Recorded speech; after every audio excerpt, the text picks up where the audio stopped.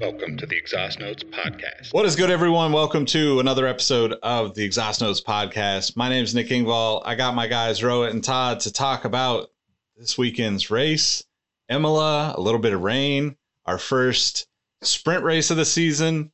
There's a lot going on, to be honest. A lot to talk about. So how you guys doing?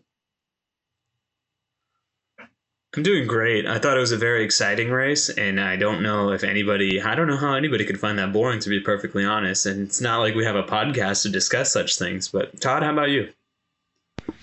Changeable conditions are the best conditions. Yeah, like Bruce Lee said, be water. And in this case, the water was all over the track, and it also made me thirsty. But unlike pretzels, competition is one of those things that will forever keep you parched. Oh, man. You know, coming out strong. That's a great start. A great start. Yeah. So I may or may not be the person alluded to that felt the race was a little underwhelming, but you know, it was a good race. It was a good. We got to kind of live stream chat with everybody in the Discord. Link in the description. But let's just, before we did this last time, but let's just run through the actual positions, the finish of the race. So Max finished first with Red Bull, Sergio Perez with Red Bull in second, Lando Norris with McLaren in third, George Russell with Mercedes, Valtteri Bottas with Alfa Romeo in fifth, Charles Leclerc with Ferrari in sixth, Yuki Tsunoda with AlphaTauri in seventh, Sebastian Vettel in eighth, Kevin Magnussen in ninth, with Haas, Lance Stroll with Aston Martin in 10th, Alex Albon with Williams in 11th, Pierre Gasly with AlphaTauri in 12th, Lewis Hamilton and Mercedes in 13th, Esteban Ocon of Alpine in 14th, Zhou Guanyu, Alfa Romeo in 15th, Nicholas Latifi finished the race in 16th, Mick Schumacher of Haas in 17th, Daniel Ricciardo the last to finish, Fernando Alonso and Carlos Sainz wrecked out, did not finish. Es mal dia for our homies from España. Yeah.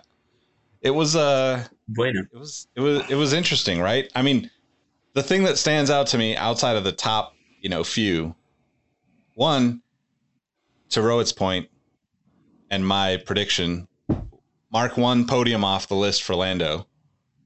But really, it was like, what the hell? Both the Aston Martin cars scored points?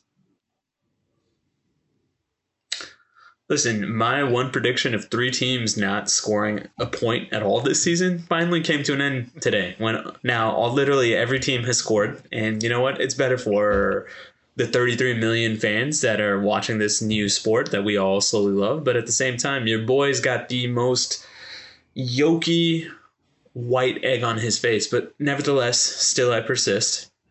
Todd, what was your initial reaction to this race? I know we kind of touched on it a little bit. I thought it was good. In the pre-show, Nick and I were talking, and he was just like, kind of a dull race. And I was just like, whoa, what? We had immediate carnage, two corners in, safety car, and then an intense midfield battle, at least from what I saw, for the majority of the race. And then towards the end of the race, we had, the front runners kind of mixed up, and Leclerc taking that early pit and then charging back and then spinning. I think it was action up and down the field today. And there's two things that I want to call out because they're both, I feel like I'm taking crazy pills. Lewis Hamilton in 13th in a Mercedes, and both, not one, but two of the JCB 22s, Aston cars, in the points, which is what happens to that team when it's raining is astounding. Every time it's you remember it was a year or two ago now when Stroll got a podium in, I think it was Turkey, and he drove he got P3 in the wet there. And it seems like this guy is kind of just aloof, Canadian guy. Go ahead. Now, I was just going to say, I've got the analogy for it because, it's something that was followed in our fantasy this year where we had one monster driver in the very first week. So I think how Stroll has set up is he's got one monster drive in him a year. And even if it's not that monster drive, as we witnessed this week, it's got remnants of a monster drive. And I agree with you. Aston Martin is essentially a grower, not a shower. It's just, unlike George Costanza, you have to add water. It really is. It's like one of those little bathtub toys. You just leave in water and it grows like 10 times its size. But to not only have one, but two cars in the points. And it didn't even feel like fortuitous where they got lucky because of, pit stops and then a safety car. Like, they really fought like that. Like, I was looking at the lap chart earlier, and Seb was one of the earlier pits, one of the first to pit on the first pit stop, and lost, I think, like 7 positions, and then fought back to gain 8 more, or fight his way back up on the pits. So, man, good strategy, good race. Maybe they all need to be wet races, and all of a sudden Aston's like a competitive car for the midfields. But good for them. Good bounce back after the horrible weekend in Australia. And then Lewis, Nick, you were talking about this also in the pre-show, but he declared himself out of the championship, and it really feels like he's just like he's still racing, obviously, but he feels like he's racing defeated already. Which my point in that too is we're 4 races into the season and there's 19 to go. If you think you're out of it 4 races into a 23 race season, don't get me wrong, the car seems to be a pain in the ass to him, but George Russell magically just continues to be in the top 5 or top 10 almost every race, right? And has a very similar car. I don't think. Yeah, but see, this is the popular meme that's going around. The reason why George Russell is doing this is it's an inherently shitty car, and George Russell, if nothing else, drives shitty cars well. So that's the argument that you may be facing, Nick, when you make that point. Could be true. I mean, I think we've talked about it, but like George has gotten really lucky with crashes, timing, all sorts of things that like we wouldn't have expected him to come out as high up as he has. And also, like, Lewis saying this, like, you can't possibly consider yourself out of the championship when Max Verstappen has had, 2 DNFs out of 5 races? So it's not like these crazy things can't happen to people. Granted, the car might feel like it's not there, but there's been plenty of times when cars and drivers didn't mix and somehow they find a way to end up, leveling up throughout the season. And if anybody, I mean, I just don't see Mercedes rolling over and, giving up like that, the way he makes it sound. That's all I was saying, I think. So let me ask you this, because I do love a good over-under, as some of our listeners know. Over-under 3.5 in terms of Mercedes' final standing in this particular season. And maybe that's a bit too generous. Maybe I'll go 4.5 to really elicit some sort of controversy. You mean in the Constructors' Championship? Yeah, in the Constructors. Thank you. Over. I'll bet everything I have on it. Over. I am not that confident, but I love the confidence. No. They'll get over. You said 4.5, right? Yeah. So they're going to get 5th or over. Oh, guaranteed. Wow. I like that. Okay. How about a adult or a child beverage, since I don't partake in those libations? So I'll say Mercedes will still get... You want to give me top 4, or do you want to give me top 3, Todd? You can have 4 down, and I'll take 5 up. Yeah. Yeah. Okay. Let's make it interesting. One of the many things that I am in life is a degenerate gambler. It's just I have to pick my spots because I'm now with child. So thank you for allowing me to indulge and scratch that itch, Todd. Cheers. So I think they're going to be 4th. Like, I think it's a hard 4th for Mercedes this year. Okay. No, I think they're not going to. That car is so far behind right now, bouncing down the straight. And shout out to Hassan on the pod in the Discord. It's something I hadn't even thought of. Like, he made a comment about the drivers suffering from CTE, at the end of the season, which is funny, but also like they're going 200 miles an hour, bouncing up and down in rapid succession for 2 hours. Like that can't be good for you. No, it cannot. So like that car is so far and away from being even slightly competitive. And I know there's slower cars, like the Aston is slower, the Williams is slower, and probably the Alpha Tori or what, I don't even know what the hell. I mean, you had mentioned. No, I think the Alpine has more pace in it, as we've seen. They've had a couple of good races, and we're only 4 in so far. Like in Jeddah, Alonso was on fire. Actually, both of them were. They were fighting each other. But I don't think that there's. I know that they had fortuitous happenings in the first couple races, which is why George was in P2 in the drivers' championship, and Mercedes was up there in the constructors. But they're just gonna, no matter how. I don't think that there's a magic button to unlock their car. And maybe I'm wrong. Like they have 8 constructors in a row. I'd be happy to be wrong because I'd like to see him be up in the fight again. But I don't think. I don't know. Like seeing this weekend Toto have an outburst towards Lewis, like the statistical GOAT, is pretty crazy. Like he kind of yelled at him. No, mom and dad are fighting, and in spite of everything, Mercedes is currently in 3rd in the constructors at 77 points. The team right behind them is a certain papaya-colored team that 2/3 of this podcast support with all their hearts, and they're at 46, so they're only 31 points behind.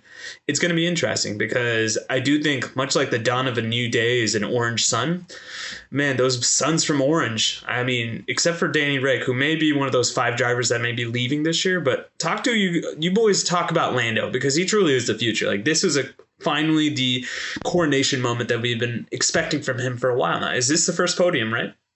Or first podium of the season? First of the season, yeah. So before we do that, I want to point out that I agree with Todd with like the potential like health issues for the porpoising that we see, right? If you don't know what porpoising is, you can go back.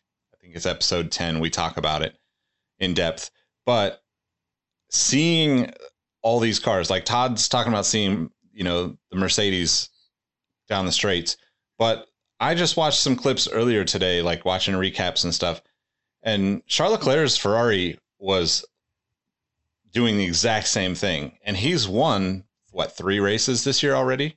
I think this is like something that all the teams are dealing with. It's just still one of those things where like, that's also why I think that you can't just say that the season is over at this point, because as much as like we see Ferrari winning or Red Bull winning, all it takes is one tweak the wrong way to try to fix that, whether it's porpoising or whatever issues they're trying to fix, to send them to the midfield in a single weekend. Right. And I think that's the thing that is like kind of really interesting about how this season is going to play out. Because to the conversation around Lando being 3rd, like I don't think any of us, well, I mean, I predicted it, but I don't think any of us would have, without being a fan, predicted Lando being on the podium at this point, especially after watching the first couple of races for McLaren. The cars were way off the pace. The drivers were, talking about how many problems they were having, how hard the cars were, all of those things. I don't know that they were having the porpoising issues, but, just new car issues straight out of the gate, probably worse than any other team. But then that said, you still have, Valtteri Bottas finishing 5th in the Alpha, and we wouldn't have expected or predicted the Alphas to be in the top 10, or, maybe we would have given Valtteri like an 8 or a 7 prediction or something, right? I don't think any of us would have said anything higher than that. You're spot on. I think I would have said like 7 or 8 for Bottas, or Terry Bottas, as Rohit lovingly. No, I mean, I will say Spencer Hall from Every Day Should Be Saturday, probably one of the finest writers of sports in America today, has coined the term Terry Bottas, but it's just fun to say. I dare you to say Terry. Say Terry Bottas, and if a smile doesn't come on your face, you have no soul. Yeah. I think Speaking of Nick's pre-race prediction, what was your podium? Because you said Lando P3. I don't want to talk about the other two. Did you get the? No, talk about it. I said I said Leclerc and Sainz. I had Sainz winning the race. Yeah. So Yeah, I said. I also had Leclerc. I think it was Leclerc Sainz Max is what I said. So we're all wrong. Yeah. We jinxed the red boys in red. But we are happy to see Yuki at 7. Yuki, here's the thing. I've probably been Yuki's biggest critic on this podcast, but as somebody pointed out to me, he is 11th currently in the driver's standings, and that's with 1 DNS. Didn't start. So he could easily be a top 10 driver. So all that talk I had about Alex Albon snatching his seat this year may be premature on your boy's part because it's only been 4 races. However, it's an interesting subplot to watch because I do think Yuki has to have a podium moment to ensure some sort of consistency and stability because as somebody else also pointed out, it's really funny because Yuki's end game is always celebrating or apologizing. And I think a lot of us are like that in facets of our life, but hopefully not in your work. So no, in my work too. Okay, fair. Generally that's how I roll. Okay. Mostly apologizing. I did want to, since we're talking papaya, Nick just was talking papaya. Lando, amazing race. Like, he obviously was running out of tires at the end and couldn't hold off Leclerc. But then Leclerc got a little overzealous on the curbs and the chicane and decided to rally car that shit over there. But I do want to, like, McLaren actually looked pretty good this weekend, all things considered. Like a step back towards the right way, even though they've had a couple of rough patches. And even Danny Rick looked on the pace, which he's been for the better part of a year, not close enough to his teammate in pace-wise. But they both had amazing starts. Lando jumped up 2 spots. I think Danny Rick jumped up 3 because he was right behind him. Got a little squirrely on the second corner, hit the slippery part of the track limits. There's that word again. And kind of slid himself into Sainz. And, he said he got hit, which I thought was kind of a crappy thing to do because, like, you didn't get hit. You didn't get hit until you'd already hit Sainz. And then Bottas somehow kept his front wing after ramming more than half of it up the back of Danny Rick's car, which was pretty amazing. But yeah, I just wanted to mention my boy real quick because I think he would have had a good race if he didn't, little mistake cost you big time. Yeah, it was interesting to see. I mean, I hate seeing the first turn be the chaos because I get that it's naturally the place where it's going to happen the most because there's 20 cars trying to go into a corner within 3 seconds of each other. But I feel like that's what kind of throws me off with today's race or races that are similar, right? And I know you said there was a lot of passing in the midfield, but I really feel like for a solid like 20 laps, it was like a 9 or 10 car, like it was like just a train of like it, literally like the Quad City DJs in the middle of the field for a solid like 20 laps, where it was like, okay, nobody's passing. Also, we haven't mentioned it, but we should talk about where the hell was the DRS stuff? Like, it was like gone. It was like, okay, well, it's wet, but then it was dry, and then nobody could use DRS. And like, my stepmom asked me about DRS because of it, because there was so much conversation around it during the race. She was watching this morning, and it just was like, so that's where my mind went to thinking about the race. The restart. Yeah, it's one of those terms. Yeah. Go ahead. I was just going to say, that's where my mind went to. The restart, kind of like resetting things. It's always a bummer to me. And then that like middle section of the race, combined with the fact that you have essentially Max, there was a little kind of potential there for when, before Checo pitted. But like Max and Checo are basically kind of running away with the race. Other than, I know Leclerc was there close, but it didn't feel like he had it under control the same way it did in previous races this season, I guess. The thing I was initially going to say is 2 words that you hear a lot in this podcast is processional and the DRS train. We got a train to Nick's point. There was not that much DRS. In fact, I would say the most notable moment that came out of this race from a DRS perspective was Terry Bodas not getting past George Russell time and time again, because every time we would see them coming into the start of the new lap, they're like, oh, he's in DRS. We're going to get him. We're going to get him. They didn't get him.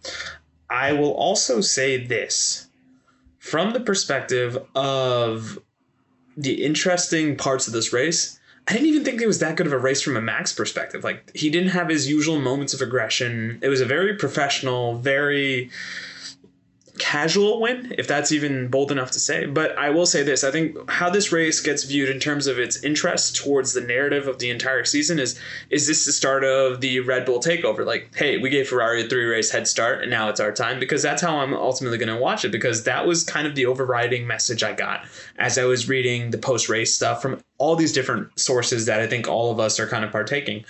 The other thing I want to call out is, and we mentioned it a little bit earlier, Terry Bodas is probably the biggest surprise of the year. And it's crazy to me that he is consistently getting points at a team that for so many years has been an afterthought. And if the best thing you could say about Sauber/Alfa Romeo is they're a breeding ground or they're a training ground for Ferrari's future drivers. And it's also a retirement home for Ferrari drivers. But Terry's not about that life. Terry's like, listen, I still got something in me.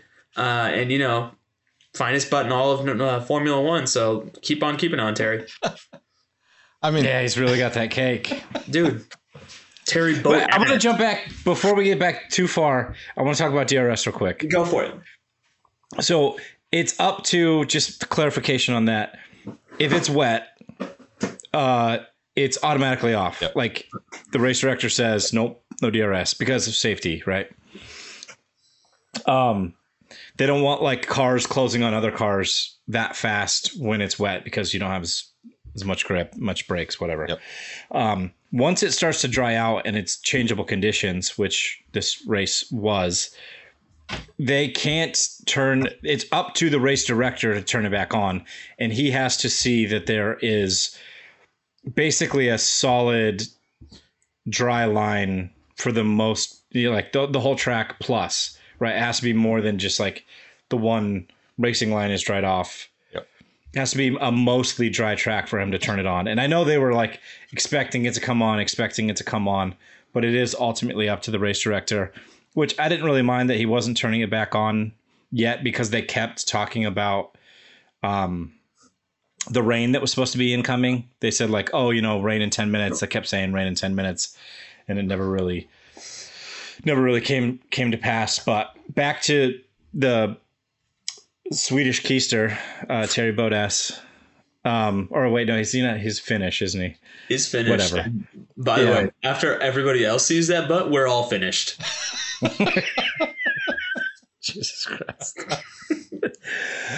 Yeah, I mean, like, I completely agree with you, bro. Like, talk about the surprise of the season. Not only did Valtteri like take that team and like, you know, try to take it on the chin, like, oh, I didn't get kicked off Mercedes, I'm going to like do my own challenge and try to build this team up, which if that was his real intent, good for him.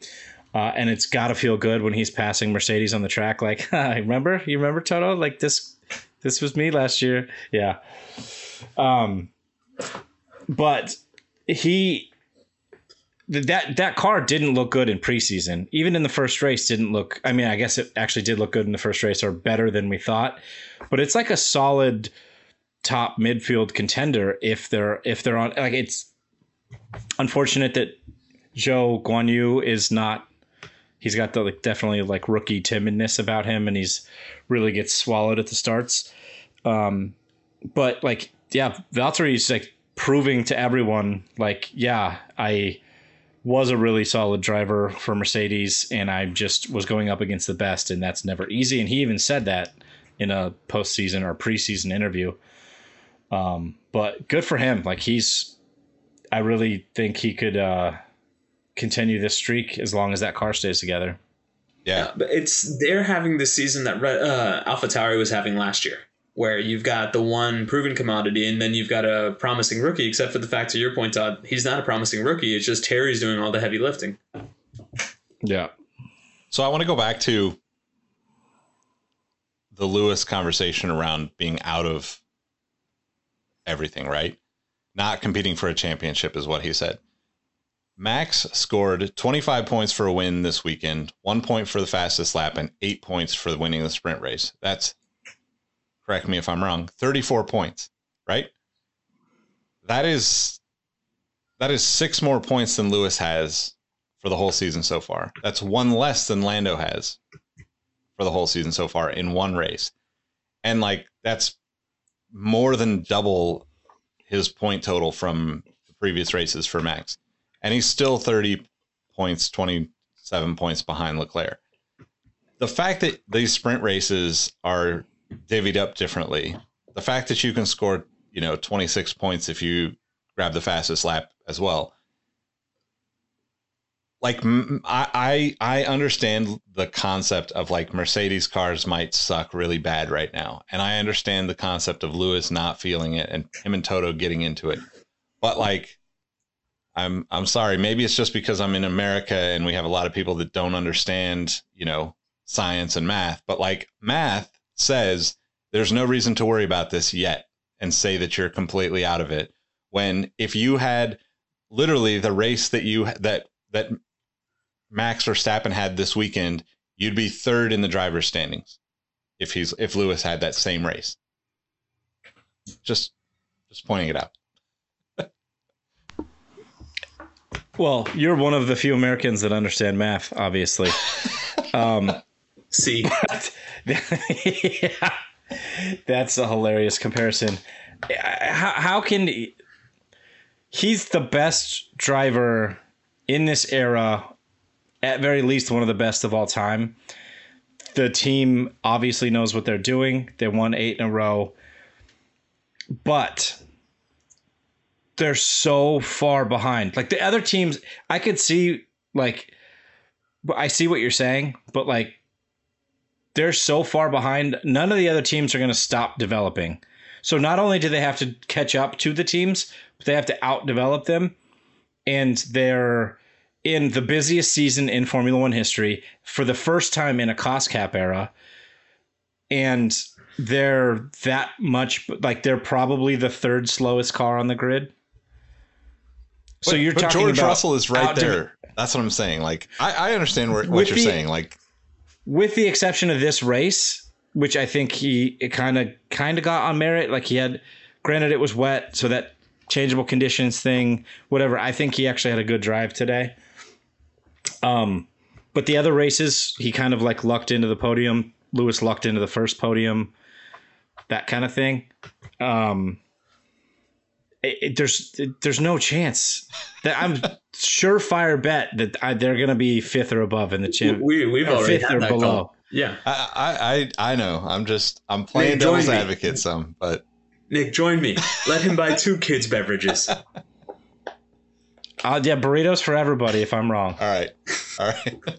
Fair enough. But you said it, Todd. Like, the thing that I think about with Lewis is like, all you give him a car that is 80% of the top 5 cars on the grid, and he's capable of taking it the rest of the way, in my opinion.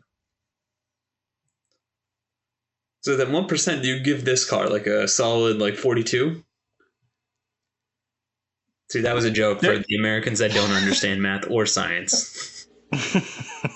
I understand, like, I totally understand that, like, things are pretty messed up at Mercedes right now. But, like, I don't know, maybe it's just me being optimistic, and maybe I should just go back to Michael Schumacher driving for Mercedes for a couple seasons. Like, you can't just make it work just because you're the greatest or one of the greatest drivers of all time. But I just can't not think that, like, it's just good old Toto and Lewis sandbagging the hell out of the entire season right now. I think the car's a mess, but I think they are over exaggerating like how far off they are. It's what the cons call the long game, but I don't know if they're that smart to play it. I will say this, as we were watching the race today, we were joking that Lewis almost had like a force field around him because he was stuck in 14th place for the longest time. The drivers from 1 to 13 were constantly changing And then the drivers 15 down were also changing, but Lewis was just kind of running his own race, living his best life. And yeah, he ended up, I think, in 12th because I think I stopped watching because it's like, oh, he's stuck in 14th place. And I thought that was probably as good of a metaphor because he just seems like he's coated in molasses right now and you're asking him to run a 100-yard dash. He was definitely a slippery deaf guy.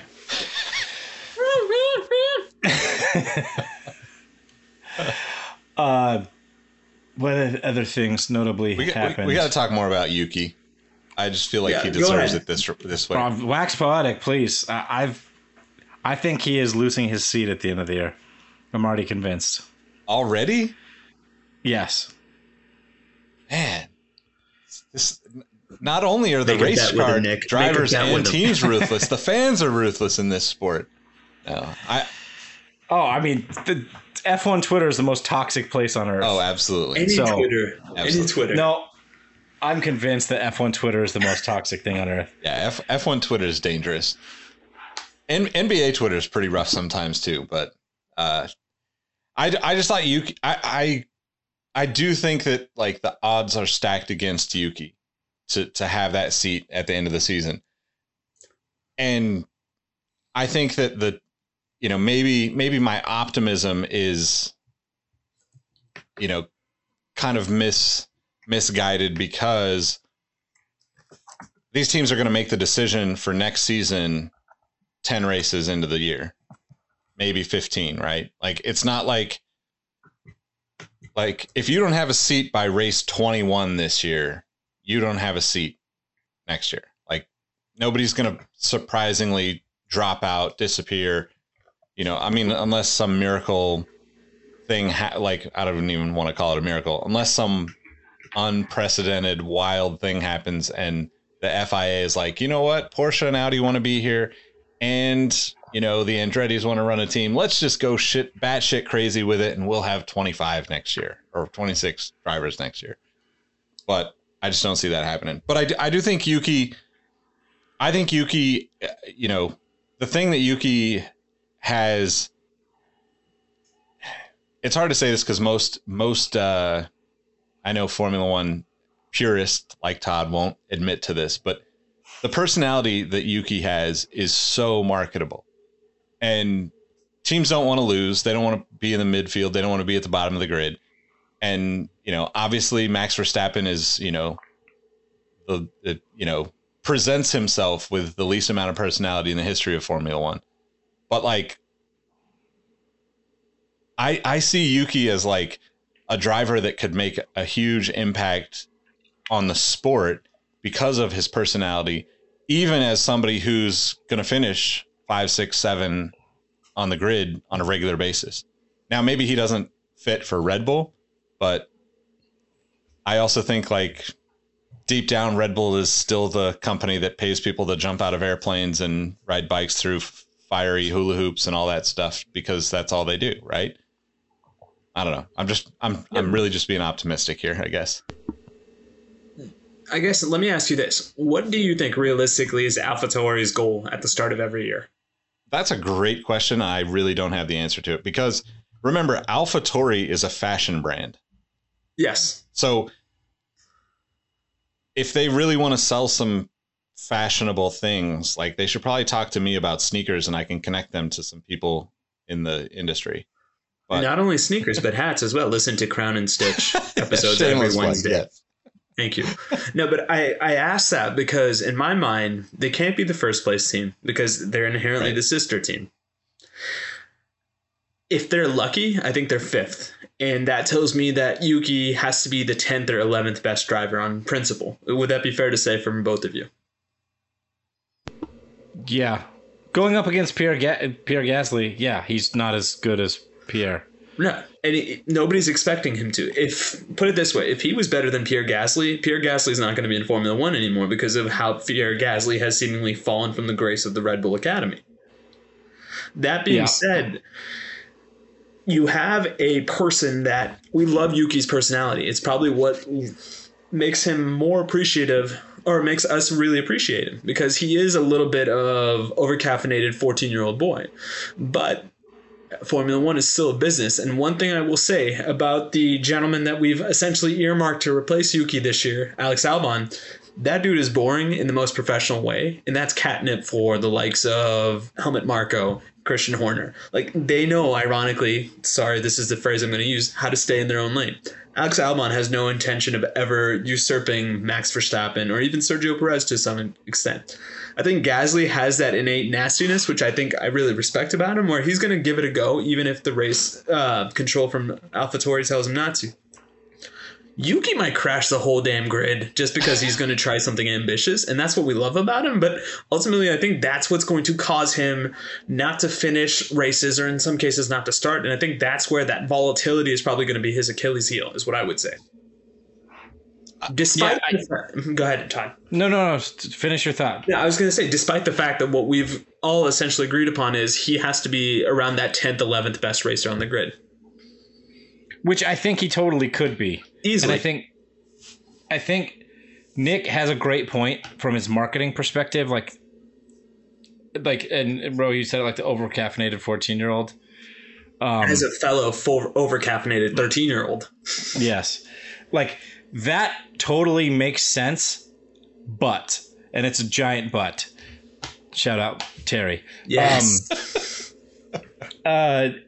There's no 12th man. There's no enforcer. There's no, like, lovable wingman. But doesn't that mean that Gasly loses his spot? Because Yuki's 4 points ahead of him in the standings. Absolutely. Because of DNFs, right?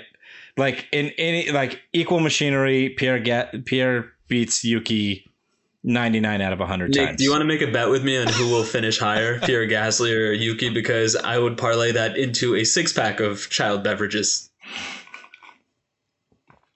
It's going to be a 6-pack of Red Bull, a 4-pack. That's what it should be. Actually, thank you. Product placement. Anyway, I mean, I genuinely think that that's a like a coin flip at the end of the season. Okay. I don't think that, like, I think Gasly is amazing. Like, I would have considered myself a Gasly fan, you know, over most of the guys on the grid for the past few seasons, even, especially when he was with Red Bull. But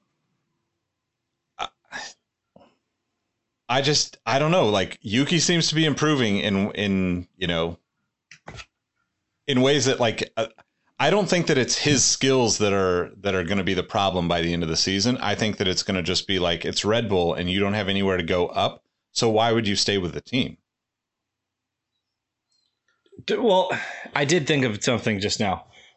2 points here. One, Yuki's racecraft, to me, I'm talking about it like I'm a professional driver, which I am not. But at the very end of the race, when he was fighting one of the Astons, who was it? Seb? Yeah. It might have been Seb because they finished right next to each other. But his racecraft and his, like, wheel-to-wheel action is so damn good. Where he falls down is his, like, race management. Like, knowing when I need to save tires or whatever, or, like, strategically, like, what I'm going to do. You know, I know he's going to get me with DRS here, so I'm going to let him in this specific spot so I can get him back. Like, that's where his like higher level thinking falls down. I mean, in that case, he's the perfect Max replacement. True. Well, no, I think the same way. No. He's great value Max in terms of he brings us a certain entertainment. And unfortunately, to Todd's point as well, he doesn't have the maturity to just be boring. Like, there is no equivalent to taking a knee for Yuki Tsunoda. He's going to go after every lap like it's his last. That's what we love about him. But that might be his downfall, to Todd's point. Because it is like you have to have that, like, secondary animal brain going on while you're racing, or your animal brain doing the racing, and then your human brain thinking strategically, tire management, et cetera. Yeah, he doesn't seem to have that. And quick point about Max's race, since it just came up again. Max proved today that he can have, like, a totally boring and professional race without the, you know, whining about, like, oh, my tires are gone, or he crowded me, or whatever, like, which we said he's incapable of. So anyway, that was kind of a tangent, but I think Yuki, the reason I said earlier that I think he's gone is because there's too much talent waiting in the wings. However, I did just think of this. What I heard or read last week is that Honda was supposed to be out, as in all of their ties. I know that they're officially off the car and it's just the HRC corporation doing the workings there. But now it sounds like Honda's going to be involved through 2026 when the new engine rules come into play. So that actually kind of makes me walk back my earlier statement that if Yuki does keep his seat with this like super hot and cold performance that he's in the points one race and he's 18th the next race, it's only because of this Honda association. So is there, I 100% acknowledge that because, like you said, there's a lot of talent in the Red Bull. They've given a lot of wings away with those Red Bulls, I should say. But with Yuki, for instance, is there any situation you see him driving for another team on the grid outside? I mean, I guess you could throw in the potential new teams, right? Like if he's a top 10 driver on the grid, it's pretty likely he would sign with, let's say Andretti or Porsche or Audi or whoever the next team that comes in. That said, is there any possibility that in the next 2-3 years we see Honda partnering with another team if they expand the number of teams? If they do expand the number of teams, I think that's where Yuki is going to thrive. But he is also one of those guys where we always talk about you have to win the race, but sometimes you have to win the press conference right before the race. So if I look at it from that perspective, Nick, I'm a new team. I'm announcing that one of my new drivers to usher in this new era of Formula One is Yuki Tsunoda. What is that press release going to be? It's going to be one about the fact that he's brash, he's exciting, but he has a world of potential. And I don't see him driving out of that narrative in the next 2 to 3 years unless he discovers that self-preservation gene that Todd had alluded to. Because ultimately that brash and exciting thing is what keeps us coming back for more. So what does he have to do to keep his seat at Red Bull? Todd, do you want to go? Yeah. Yeah. I think it's not necessarily just about race results, right? Like he does need to have more consistency there where he's not, like I just said, P18 one race and then, P10, P6 or P7, whatever the next, which I think this was his only good drive so far this year. I think the rest of them have been pretty bad. Hit or miss. Mostly miss. Yeah, that's fair. But to keep his seat, he needs to be on the pace in qualifying because that's, again, one of his shortcomings, I think, is his qualifying. And he's more than a couple of tenths off of Pierre consistently. He's like a half second, even sometimes 3/4 of a second, which if you're an equal, quote unquote, machinery, you shouldn't be that. Like we're talking about the 20 best supposedly drivers in the world. They should be, especially if you're in the same car, you should be within a tenth or two of your teammate, no matter what. If we're talking about like consistency levels, if he started, being on the same pace as Pierre every race in qualifying, and then, just the race happens and he drops back, or he has a couple of races where he does his own, self-inflicted harm and he's, finishing in P18, whatever it is. That is one thing. But if he's off the pace in qualifying and it's super hot and cold in the race, he's got no shot. And that's why I think if there's anybody that has like a pretty good chance of not having a seat next year, it's him. Nick, I'll try to give you a tangible number. He has to do one of two scenarios, and keep me honest if you guys think I'm bluffing. He either has to outscore Pierre Gasly, or he has to be the 10th best driver. I think those are the lines of demarcation. One scenario I could see, and like I said, I present this to you because you are my two wise men. You will let me know how full of shit I am at times. If we see Terry Bottas continue to have the drive of the season like he is, and we work with the narrative that Formula One contracts aren't necessarily worth the paper that they're printed on. Could you see a situation where Valtteri moves, we have a Bottas-sized hole in Alfa Romeo, and Alfa Romeo unintentionally or intentionally becomes the Formula One team of the entire Asian continent? Because then you have Guan and you have Yuki. And that's an exciting way to not only usher in that new era that we talk about, but then my 33 million turns into 33 billion, because that's a huge ass continent. Not with the Ferrari ties. Yeah. Sorry. You don't think so? I know you asked Nick that question, but No, I'm sorry. I meant to ask. I said two wise men. I mean, that's kind of why I asked about the Honda thing, because if it's,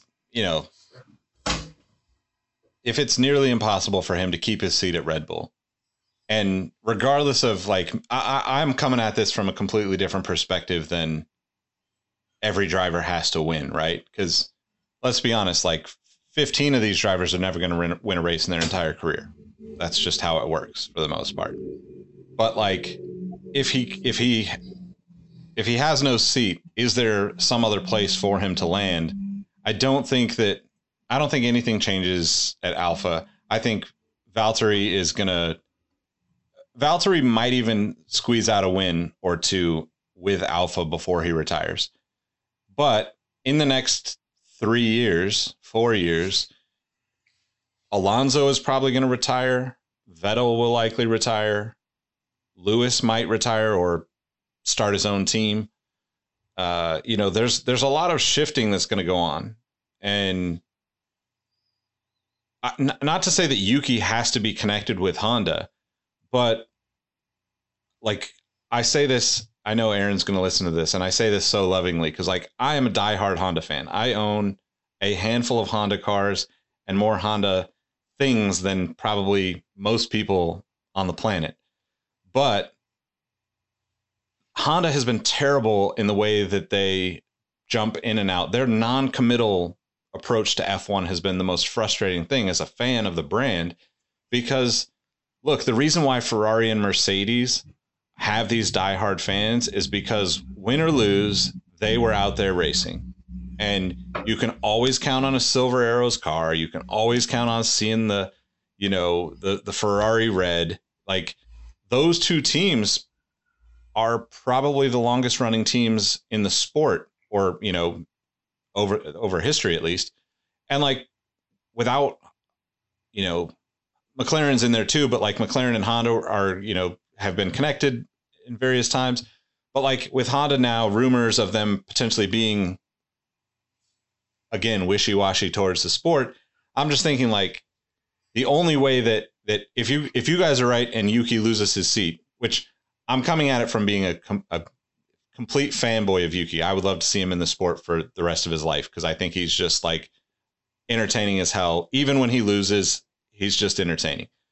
But without Honda committing to another team in some way, shape, or form, I don't see him, I just don't see it happening in almost in any other scenario other than whatever potential new teams might have, come to fruition in the next couple of years. I guess that's kind of my end point of all of that. I 100% agree. If there's no Japanese tie to a team, I don't see Yuki staying. And that's why I say I think he is talented and he has potential. We've already waxed poetic about that. But without the Japanese brands or manufacturer tie into the sport, I don't see Yuki going anywhere else.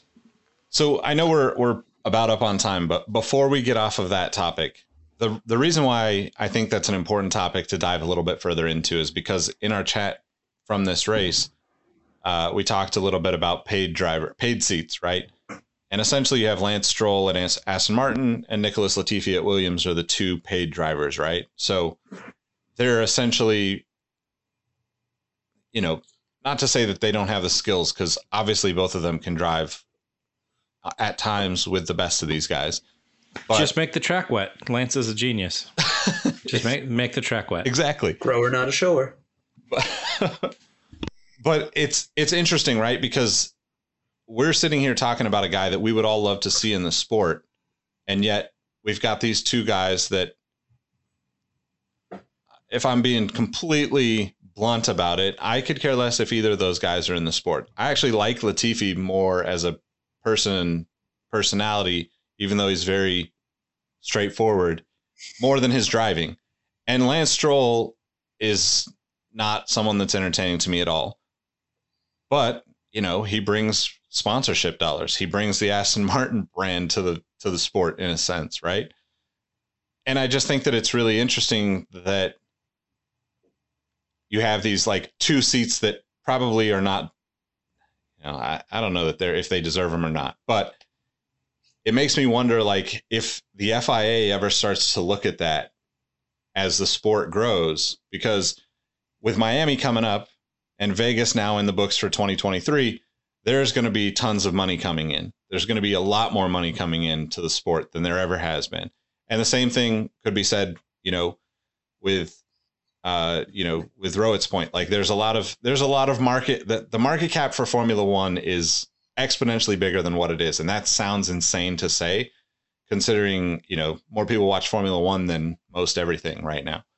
But it really makes me wonder what the hell is going to happen to this, because at some point, to me, it seems like those seats become that much more valuable to have someone that's capable.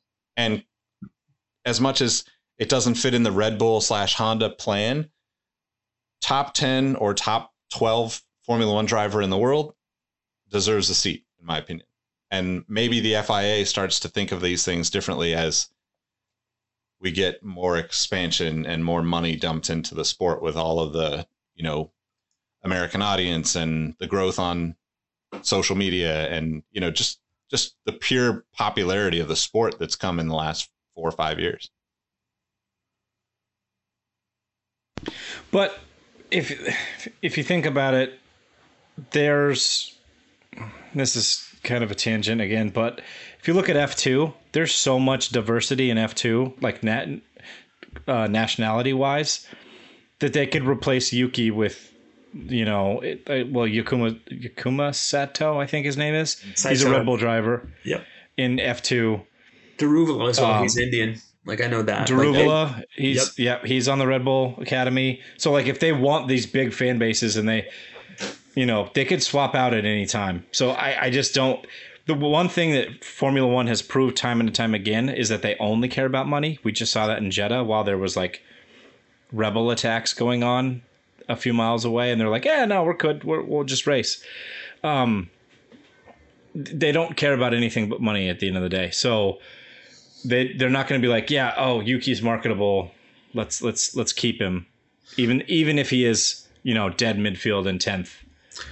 I think the only way I could see this becoming an issue is if we set a magic number of 5. If there are more than 5 paid drivers, and let's use this opportunity for our listeners to say, I guess our definition term of the week is pay driver, which is anybody that's paying to be a part of the Formula One racing system, as opposed to being selected on natural talent and merit. Is that probably as concise of a definition as we want to go from a high level perspective? Yeah, just bringing sponsorship dollars to the team. For instance, Guan Yu Zhou brought in $20 million. Yeah, Telcel. Okay, Guan Yu Zhou brought in $20 million of his own money to get that seat, basically. Right. And I would say this: do we consider Checo Perez a pay driver? Because his initial, I guess, calling card was the fact that he was affiliated with a Mexican businessman by the name of Carlos Slim, who I believe is a soft drink magnate, and he's brought in a lot of money, and he's essentially propped up Perez's career. Now, Perez has taken that next level and showcased that he's more than a pay driver, so I think he kind of gets waved away with that. My thought, though, is this, going back to that magic number of 5, if we have more than 5 pay drivers that seem to be products of nepotism, the way I could see Formula One having their cake and eating it too is setting a new division, calling it, let's say, Formula 1.5 or 2.5, and it's just going to be an entire division of nepotism drivers. Because then you're getting the money that Formula One wants, and you're also allowing these guys to live fantasy camp for an entire year. That's a really interesting idea. I mean, I don't see that happening, but I think it's really interesting. And just to be clear to people that are fairly new to Formula One, although these guys are paying, in a sense, or bringing enough sponsorship dollar to justify the team signing them and saying, okay, cool, you can drive the car. these guys have to be incredibly capable of driving a race car. Like I have spent 20 years going to the racetrack, hanging out with people, working with people that drove cars, that race cars regularly. Todd spent many years tracking his cars. There is no chance in hell that either of us in our networks and beyond know anyone that's capable of driving a Formula One car. Like, that's how high up this skill set is. So even if you can pay your way into it, like the way that we're talking with the drivers currently, the Canadian subdivision of Formula One. Yeah, the idea of a paid driver format is still going to be really difficult to get to, but definitely not off the table in terms of a, let's say, just shot in the dark possibility, because a lot of racing has these types of programs. You can go buy a race car from Porsche and go to the racetrack and get your license and start racing. You might suck, but you can do all those things, and there's not really anything that's stopping you from it other than money. But in Formula One, it would be really, really difficult. And the reason that is, too, outside of the money and the skill set, is because they're way more dangerous than almost every car on the planet, because you're going to be able to go 200 plus miles an hour at any given moment. Yep. Okay. You guys want to... Oh, actually, we didn't do reviews, and we still need to cover fantasy, so let's wrap up with those two things. All right, I'll speed through the review. By the way, I wanted to say this. Carnage is probably one of those most punny words you can have on a Formula One podcast. So I think it was Todd that said it earlier. It made me giggle, so thank you, Todd, for giving me that moment of levity. And we'll go ahead and do the review. So thank you, Jason Silva. 3 Formula One Muses is the title of his review. Love the show, and by no means am I leaving this review to spark some sort of Red Bull success story. Lewis for president. There aren't many solid American-based Formula One podcasts out there, so it's nice to hear an in-depth conversation in my own native tongue. For real, though, the show offers a candid yet informative product, and I appreciate the unique perspective each of you bring. Just wish it was a bit more frequent. I'll continue to occupy myself with Damon and the Pinks in the interim. Curious to know what's your favorite thing about Formula One? Also, please work into your next conversation as often as possible the phrase, "These pretzels are making me thirsty." Keep up the good work. Cheers, Jason Silva.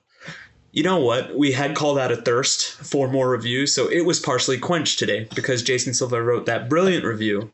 And like pretzels, I am still thirsty for more reviews. So please, readers, if you continue to write reviews like that one and include phrases that are as silly as "these pretzels are making me thirsty," I will continue to pigeonhole, just get them into this show hook or by crook. But guys, let's answer the question that Jason posed of us. What's your favorite thing about Formula One? Go ahead, Todd. This is so cliche sounding, but the racing itself, like, I'm really excited. It's been a long time, probably the last time I can remember kind of this close of racing is like 2012-ish, and it still wasn't even that close, but like the level of wheel-to-wheel battling that we've had this season so far has been epic from that proportion. I know that we had a processional-ish race in Australia, and Nick feels like this one, or actually both of you feel like this one had its moments of being processional. But I feel like even if it is processional, we have this car, instead of a car being stuck 2 seconds back, he's stuck a half second back for lap after lap. So the racing itself, and then I guess secondarily the nerd stuff in me, I really try my best to understand all the technical side of it and really dig into that side, because like the amount of development that goes into like just one little titanium screw is mind-blowing. So those are the things for me. Nicholas Latifi Engwall. For me, I've all forms of racing, but Formula One is the highest level of it. I think it is absolutely asinine that companies pay people to go drive around a racetrack in like the most loving, endearing, fascinating, like it is just mind blowing that somebody's like, what? You're going to put my sticker on your car for $20 million? Like, that to me is so fascinating. So like the business side of Formula One is really interesting to me. I mean, I love the racing. I first got into Formula One kind of off and on as a kid and as a teenager. And then when Honda actually, you know, like Mugen and Honda in the early days, like I have pieces off of cars, like as a teenager, young adult, where I like started to hunt down like race used equipment, you know? So, I mean, it started as a love of cars and Hondas specifically, because I just have always driven them and my parents drove them when I was a kid and all of that. But now as an adult, like I'm just fascinated by the business side of it, in the sense that it's just a giant marketing machine. You know, it's much different than more traditional American sports like basketball, right? Where, okay, great, basketball is amazing, but like you don't see like a giant, you know, I don't know, Patronus logo on LeBron's chest. You see Lakers, you know, and Formula One is like, it's just wild to me. Like, it's just wild that there's so many companies that are like, oh, you have 6 inches. Where's it at on the car? Oh yeah, we can. How many, you know, like the conversations that have to be had. I'd just love to be in the room to hear like, yeah, well, you're going to be on TV probably 400 times over the course of the season and practice and, you know, qualifying. And like people are going to pay millions of dollars to have their sticker on a tiny little square on the back of the wing of a car. Like, bravo. Whoever came up with this idea, I love you for it. Awesome. Todd, Fantasy Corner. Wait, Rowan, you how didn't about answer. you? Oh, okay, yeah. Yeah, you didn't answer. I'll try to make it brief, because I know that's not necessarily the best skill I have. But as somebody that learned English through the twin pillars of The Simpsons and professional wrestling, I love a good personality and I love a good character. And I know I sound like a broken record, but Drive to Survive finally painted that picture for me that, hey, this sport that has at times for me been a barrier because of how scientific and how engineering heavy it is, finally gave me a little bit of an insight to say I can glom onto that. Because to Nick's point, I'm a fan of American sports, I'm a fan of global sports, but the thing I think that keeps me back to my favorite sports is the personalities that define it. And Formula One has done a phenomenal job broadcasting those personalities.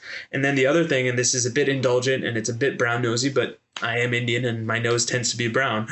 I just like learning new things, and I've got 2 really good teachers here in Todd and Nick. So these guys keep me humored and they keep me entertained by just being the best teachers I could have on the sport.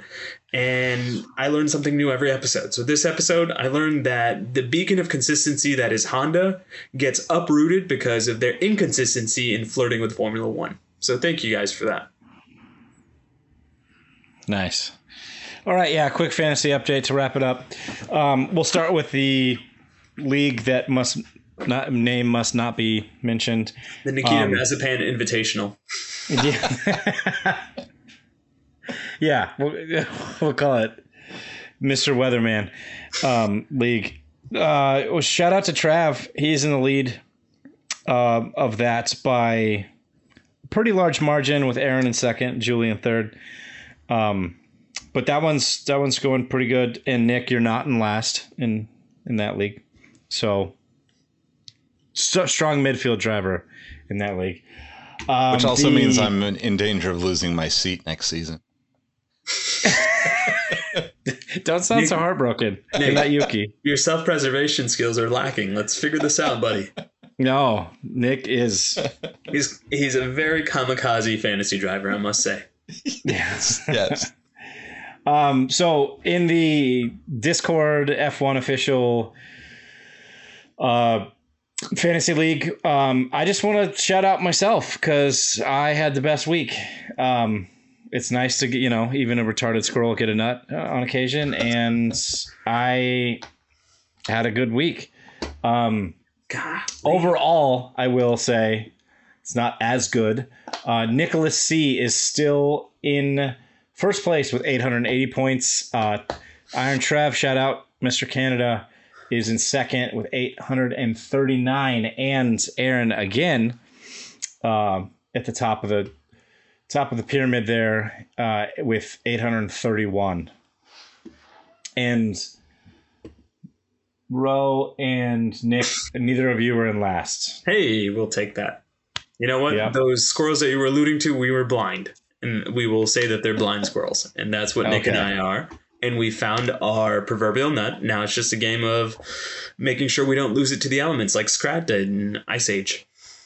Yep. And then last and most importantly, the Exhaust Notes podcast fantasy draft. Pretty good week.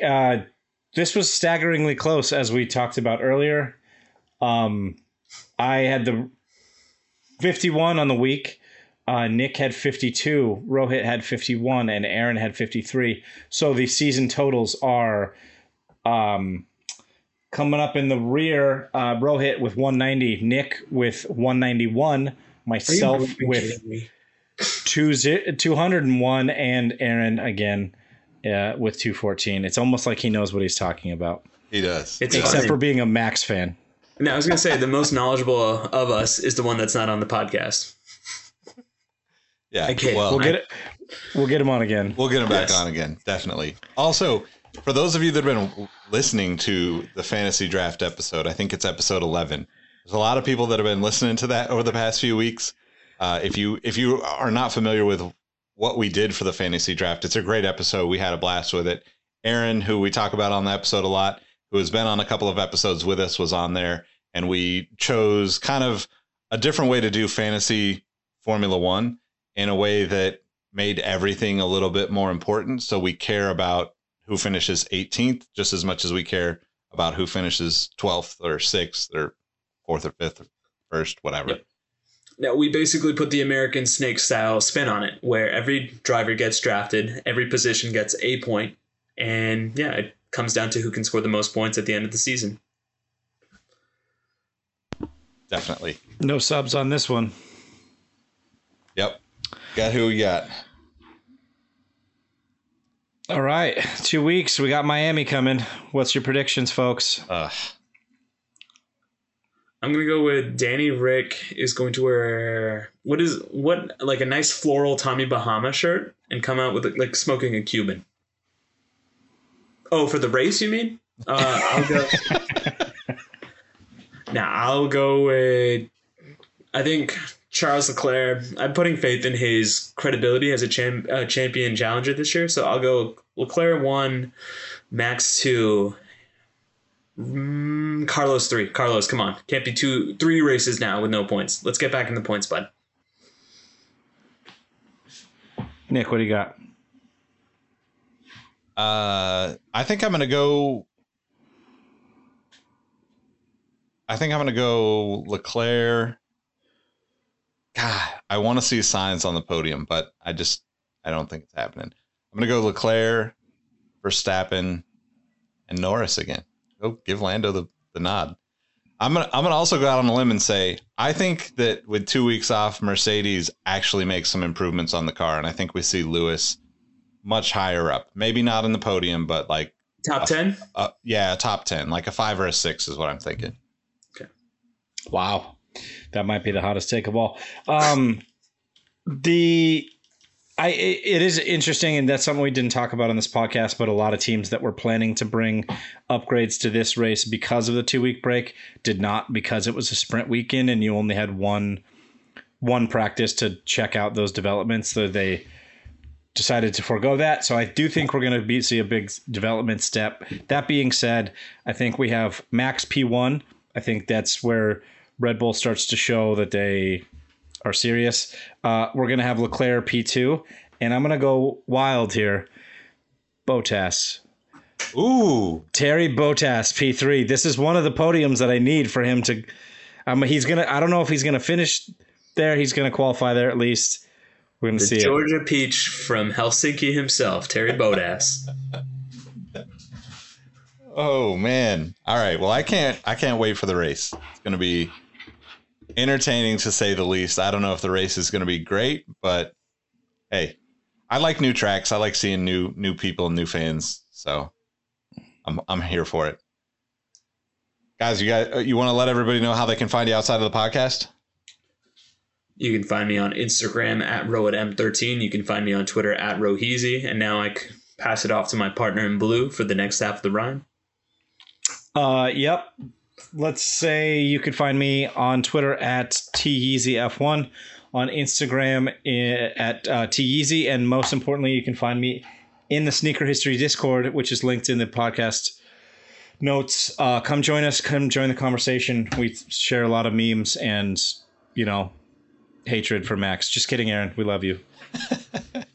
Yeah, and a lot of conversation on race weekends throughout the weekend too. If you want to, there's a lot of good answers to questions and a lot of good questions that I don't think any of us predicted before we started this whole podcast journey.